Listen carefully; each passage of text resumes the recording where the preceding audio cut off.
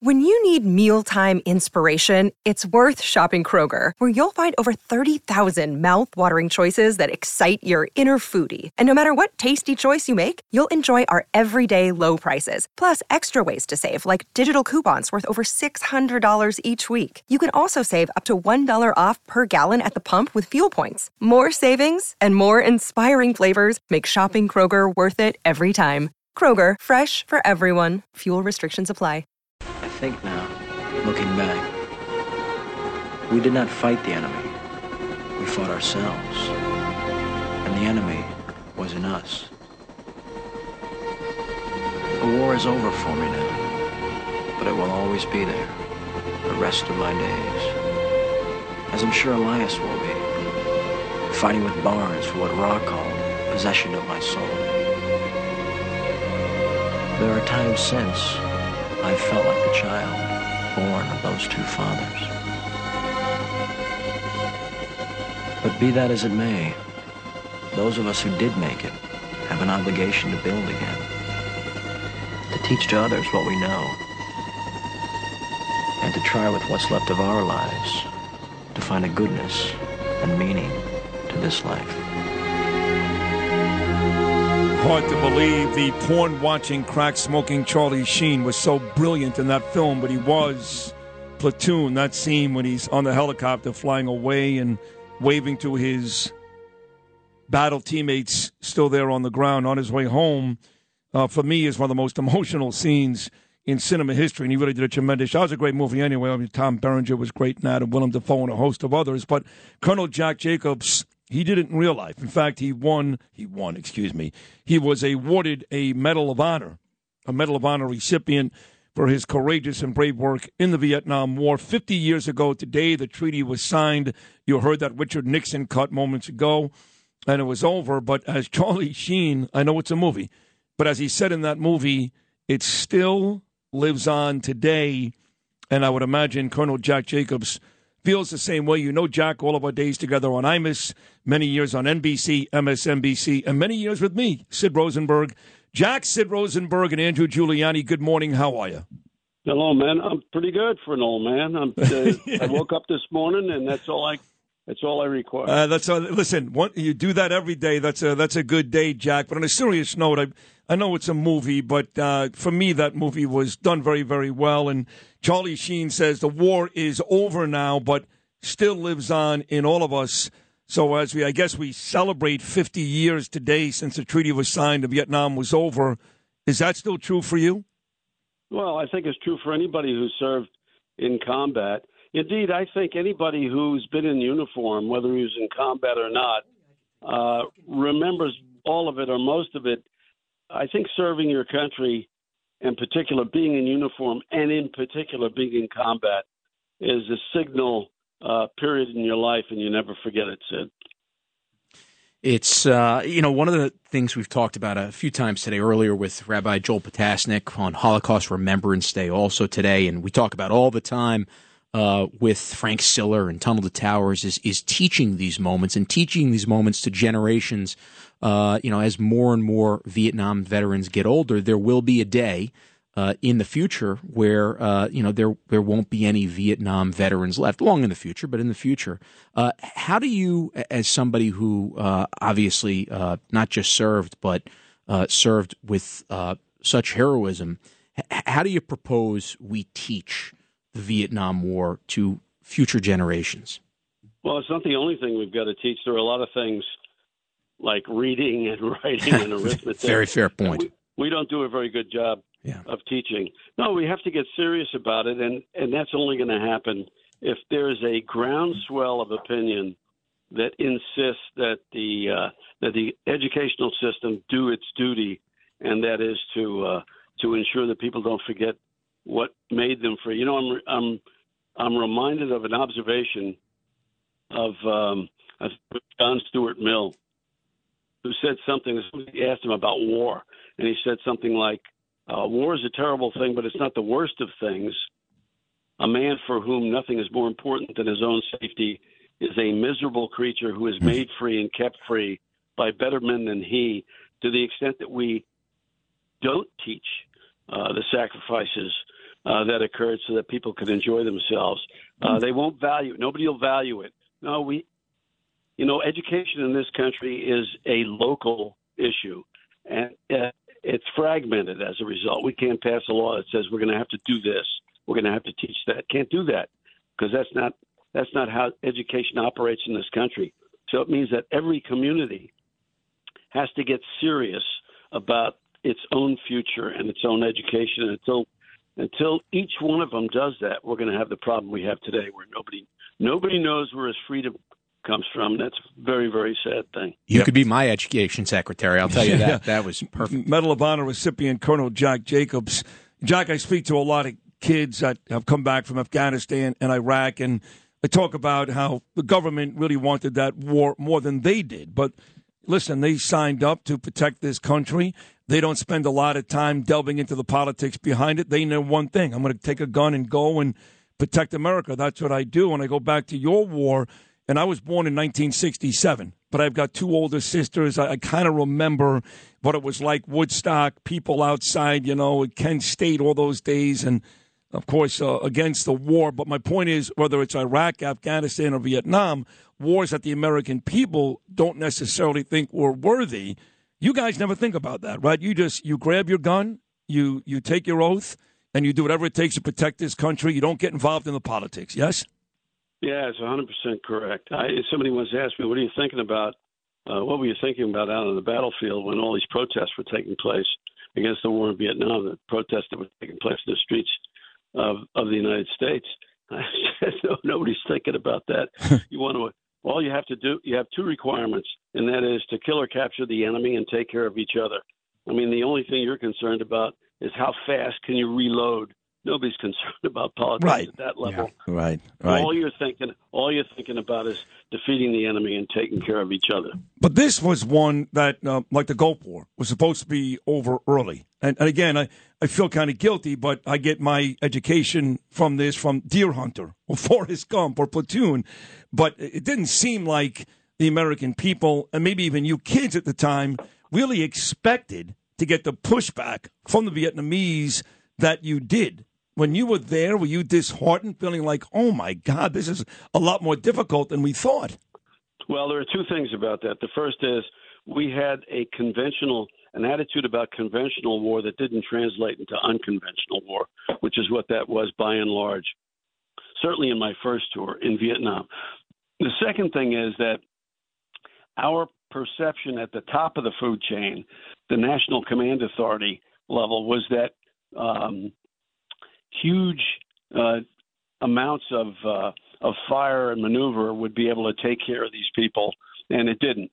And there was a third thing, too, and that was there was a great deal of corruption. Same thing happened in Afghanistan, Iraq, and a lot of other places where we try to impose our will. Too much corruption, and as a result of that, the efforts of the Americans got dissipated by the foolishness of the host country. I mean, we see that.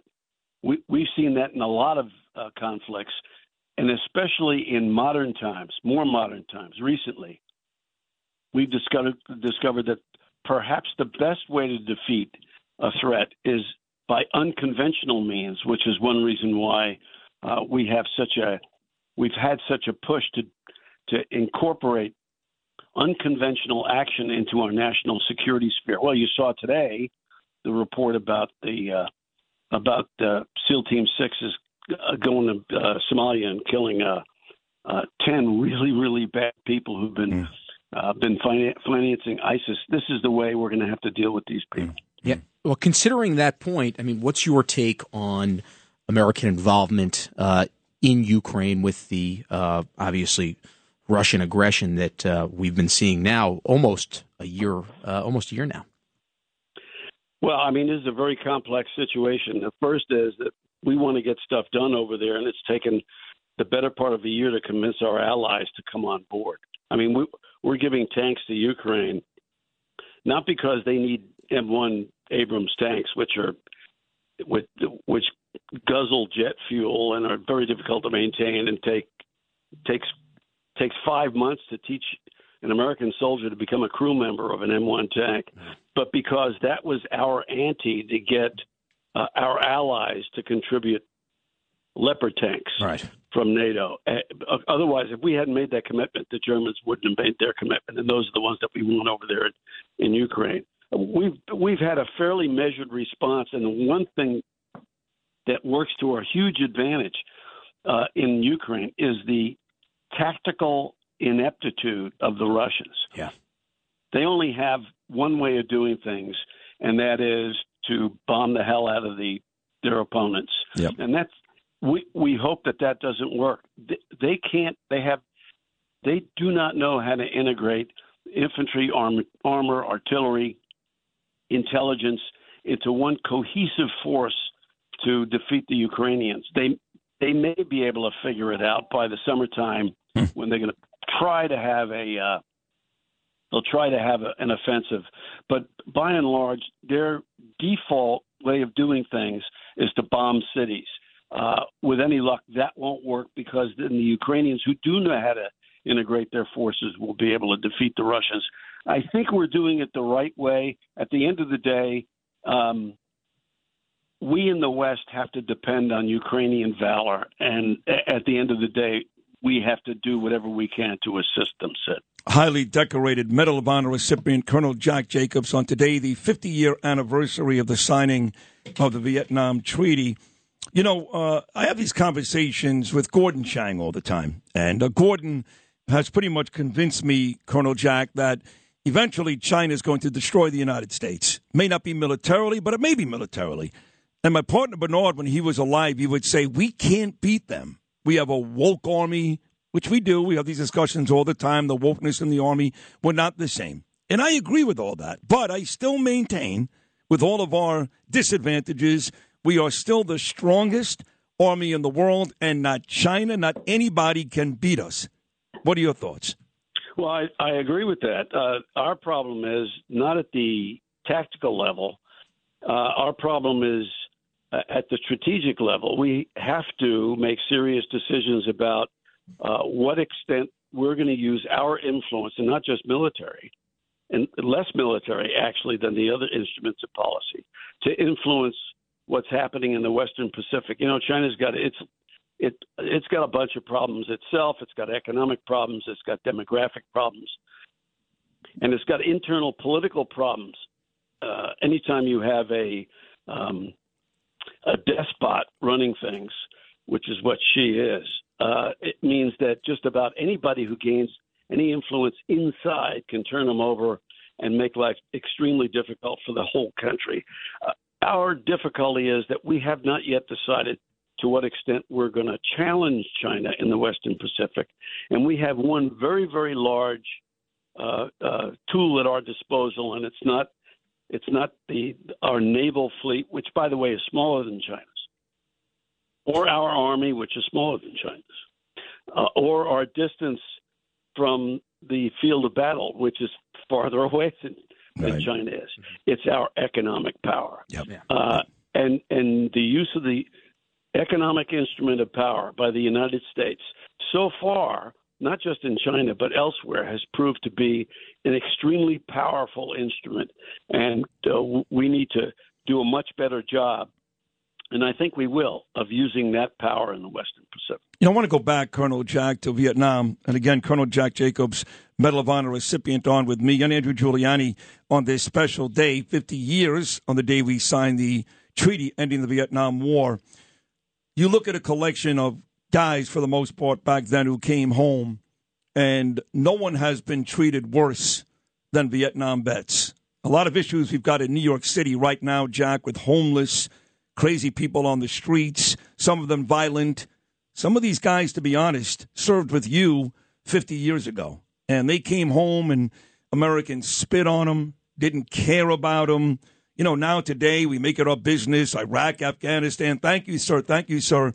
You guys didn't experience any of that. Are you still angry to this day about the way you kids were treated coming home from Vietnam? Well, it's not easy to be happy about it. But anger, no. But let me ask you, Jack, if you want to place the blame on who it was it education? Was it the government? Who should have been there for you guys to explain to the American people you guys were heroes, not bad guys. Well, it's all politics at the end of the day. We decided that we were going to put 500,000 people into Vietnam and go fight. We did it for 10 years. But we did it in the most haphazard and ridiculous way possible. We had a selective service system which selected people to get drafted and threw them into the service. Now, to be honest, more than 50% of the people who served in Vietnam were volunteers. But at the end of the day, we didn't have what I think is vitally important, and which we don't have today, and that is universal service. Today, we have the other end of the spectrum. We've got a volunteer service, which I think is a dangerous situation in itself because we've opened up a wide gap between those who are serving and those who are being served. During the Second World War, when my father served, he fought in New Guinea and the Philippines in the Army. Everybody served. We had 20 million people under arms. And when they all came home, they were no different than anybody else. Everybody had served. Today, most Americans don't know anybody in uniform or anything else. Every time you meet somebody who's serving or who is served, you say, thank you for your service. You know why we love the troops today? Because we don't have to be the troops. In Vietnam, it was the worst combination. It wasn't universal service, and it wasn't an all-volunteer service. It was selective service. And that resulted in exactly what we see today, Sid. And not only that, Colonel Jack, but, you would think after Vietnam we would have learned something, our country. I have to tell you, the motives behind Iraq and Afghanistan, 20-plus year wars, not a heck of a lot different. So I can make the argument, Colonel Jack, that we learned nothing from Vietnam based on Iraq and Afghanistan. Is that fair? Well, I think so. I think we never learned anything from our past errors. Well, I mean, that's a bit of an exaggeration. But at the end of the day, the people who are making the decision are politicians, and how many of those have actually served and know what the hell they're talking about. No, we've got a big problem. You're talking to somebody who believes in universal service. If you put everybody in uniform, those people who wind up making national security decisions will have had the experience of being in uniform, and they would be a heck of a lot less stupid than they are today. Oh, God, you're the best. God, we love you, Colonel Jack. 20 years ago when I missed you, you were having these great conversations with us, and to think you're still with me here with Sid 20 years later. And, Andrew, it's just an honor to have you, a great American, Medal of Honor recipient, as brave as they come, and just a tremendous job today, Colonel Jack. Thank you for hopping on, and continued health and success. Okay, pal? Thanks, Sid. Thanks, Andrew. Thanks for having me on the show. Thank you for your service, Colonel Jacobson. Thank you for continuing to educate us. Great job. He's on all these days for a very, very long time, and deservedly so. Again, 50 years ago today, the Treaty of Vietnam